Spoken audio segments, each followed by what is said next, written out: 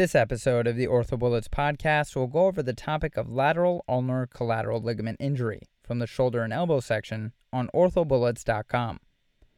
Lateral ulnar collateral ligament injury is a form of elbow instability characterized by posterolateral subluxation or dislocation of the radiocapitellar and ulnohumeral joints.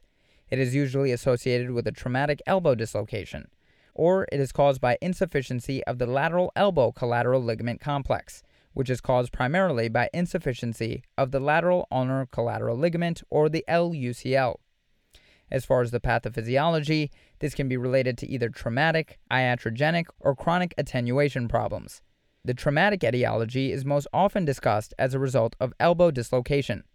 The mechanism is a combination of forearm supination, axial loading, valgus or posterolateral stress, as well as elbow extension, which causes progressive failure of the lateral collateral ligament complex and anterior capsule, resulting in posterolateral subluxation of the radial head and external rotation of the semilunar notch away from the trochlea.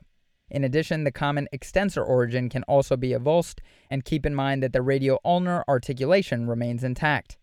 As far as iatrogenic injury, this can be from arthroscopic or open procedures of the lateral elbow that go posterior to the equator of the radial head, for example, debridement of lateral epicondylitis. Arthroscopic debridement should always be kept anterior to the equator of the radial head. As far as chronic attenuation, this can be secondary to chronic cubitus varus malunion, as abnormal lateral thrust stretches out the LUCL with time. An abnormal triceps vector further stretches the LUCL. As we mentioned, elbow dislocations are the associated condition with an LUCL injury. As far as anatomy, the lateral collateral ligament complex consists of four components: the accessory lateral collateral ligament, the annular ligament, the lateral radial collateral ligament, and the lateral ulnar collateral ligament. The lateral ulnar collateral ligament is the primary stabilizer to varus and external rotation stress. The origin of the LUCL is the lateral humeral epicondyle, and the insertion is the tubercle of the supinator crest of the ulna. As far as presentation of patients with lateral ulnar collateral ligament injuries, pain is the primary symptom.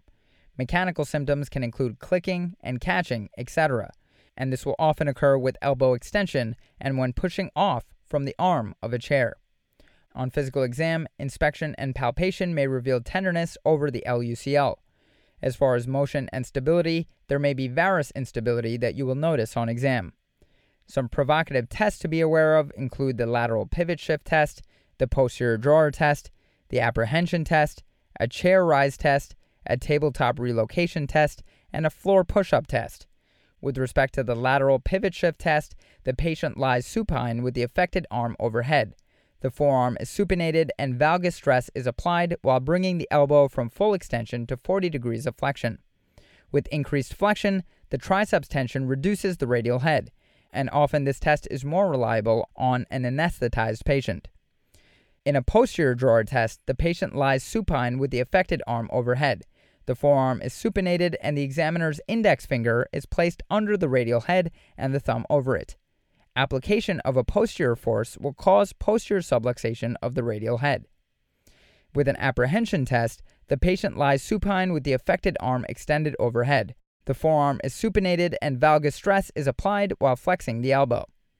On a floor push-up test, the patient cannot do push-ups with the forearm supinated. As far as imaging, recommended views on radiographs include an AP and lateral view of the elbow. It's important to rule out associated fractures and confirm concentric reduction in the setting of an acute dislocation. Standard radiographs are often of little value in evaluating for posterolateral rotatory instability. Fluoroscopic imaging during provocative testing, for example a pivot shift test, may demonstrate radial head subluxation. An MRI may not be helpful in the setting of recurrent instability and LUCL attenuation, as visualizing the ligament can be difficult due to its oblique course. As far as findings, you can identify acute avulsion of the LUCL in acute instability. As far as sensitivity and specificity, LUCL pathology is identified in 50% of patients. Now let's quickly go over the differential for lateral ulnar collateral ligament injury. And these basically include varus posteromedial rotatory instability or valgus posterolateral rotatory instability. and let's talk about the differences between the two with respect to the radial head, a coronoid fracture, the MCL, the LCL, and the physical exam. Varus posteromedial rotatory instability has no radial head fracture, while valgus posterolateral rotatory instability typically has a radial head fracture. As far as a coronoid fracture, varus posteromedial rotatory instability has greater than 15% involvement of the anteromedial facet, while valgus posterolateral rotatory instability has less than 15%, and this is typically a tip fracture. As far as the MCL, varus posteromedial rotatory instability has the posterior band of the MCL ruptured and the anterior band is intact, while in valgus posterolateral rotatory instability, the anterior band of the MCL is ruptured.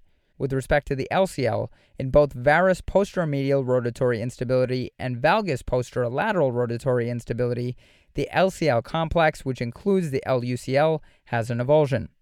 With respect to physical exam on varus posteromedial rotatory instability, this will involve valgus stress, moving valgus, and the milking maneuver, while in valgus posterolateral rotatory instability, physical exam will involve varus stress, chair rise, and a lateral pivot shift test.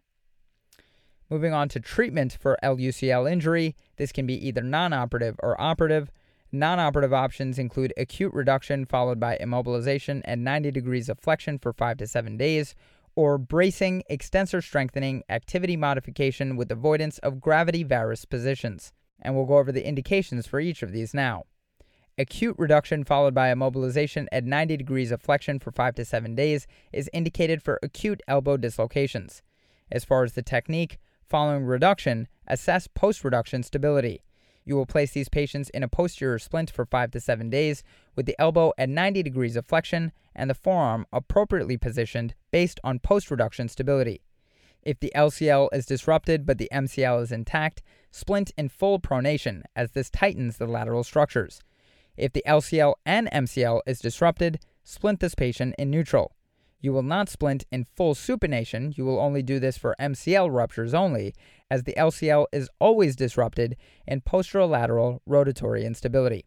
Finally, in this non-operative protocol, you will have early active range of motion following splint removal, plus or minus an extension block.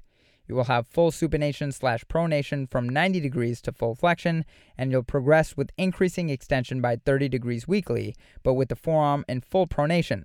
After 6 weeks, full supination in extension will be allowed. With respect to bracing, extensor strengthening, activity modification with avoidance of gravity varus positions, this is indicated for mild, chronic posterolateral rotatory instability and or for low-demand patients. Operative options may include open reduction, fracture fixation, and LUCL repair, or LUCL reconstruction with the graft. An open reduction, fracture fixation, and LUCL repair is indicated for osteochondral fragments or soft tissue entrapment which prevents concentric reduction. Is indicated for an osteochondral fragment or soft tissue entrapment that prevents concentric reduction. Other indications include complex dislocation, which has associated fractures present, or for acute instability, in which open and arthroscopic techniques have been described. As far as LUCL reconstruction with the graft, this is indicated for a chronic posterolateral rotatory instability. Now let's quickly go over the techniques for a reconstruction of the LUCL complex, and the approach can be either posterior midline or a Coker approach. As far as graft types, an autograft or an allograft tissue may be used. Palmaris longus is the most common. Gracilis and triceps fascia are also utilized. As far as graft configuration, the tendon graft is tied to itself over the lateral column after placing it through a tunnel in the supinator crest and then weaving it through the quote Y tunnel configuration in the humerus. It's critical that the graft covers greater than the posterior 25% of the radial head to create a sling. The graft can be plicated to the capsule to maintain position, and the capsule can be plicated to augment repair. The graft is secured with the arm in neutral rotation and 45 degrees of flexion. Again, the graft is secured with the arm in neutral rotation and 45 degrees of flexion. As far as graft fixation, the graft may be, quote, docked on the humerus with sutures exiting the, quote, Y tunnels, or on both the humeral and ulnar sides with interference screws, or sutures tied over the bone in the overlay technique. With a coronoid fracture or IF/anterior capsular laxity, Large fragments should be fixed with a screw from the dorsal ulnar surface, and this is aided by an ACL-type guide to improve accuracy. Small fragments should be excised, but a suture plication of the anterior capsule to the broken tip increases stability and can be placed with the aid of an ACL-type graft. Postoperatively, these patients are protected from varus stress across the elbow and shoulder abduction postoperatively with a locked hinge brace. Early range of motion is encouraged, plus or minus an extension block with progressive gain to full extension and supination by 6 to 8 weeks. It's important to keep the forearm in full pronation during range of motion until after 6 weeks. The major complications to be aware of with LUCL injuries are recurrent instability, which has a 3 to 8% incidence, infection, cutaneous nerve injury, which has a decreased risk with the posterior midline approach, and finally, decreased range of motion. That's all for this review about lateral ulnar collateral ligament injuries. Hopefully that was helpful. Look out for questions related to this topic on this weekend's question session, and hopefully this episode will have prepared you for that review. This is the OrthoBullets podcast, a daily audio review session by OrthoBullets, the free learning and collaboration community for orthopedic surgery education. If you're enjoying the podcast so far, please consider leaving us a 5-star rating and writing us a review on iTunes. It will help us spread the word and increase our discoverability tremendously. Thanks so much, and we'll see you all tomorrow.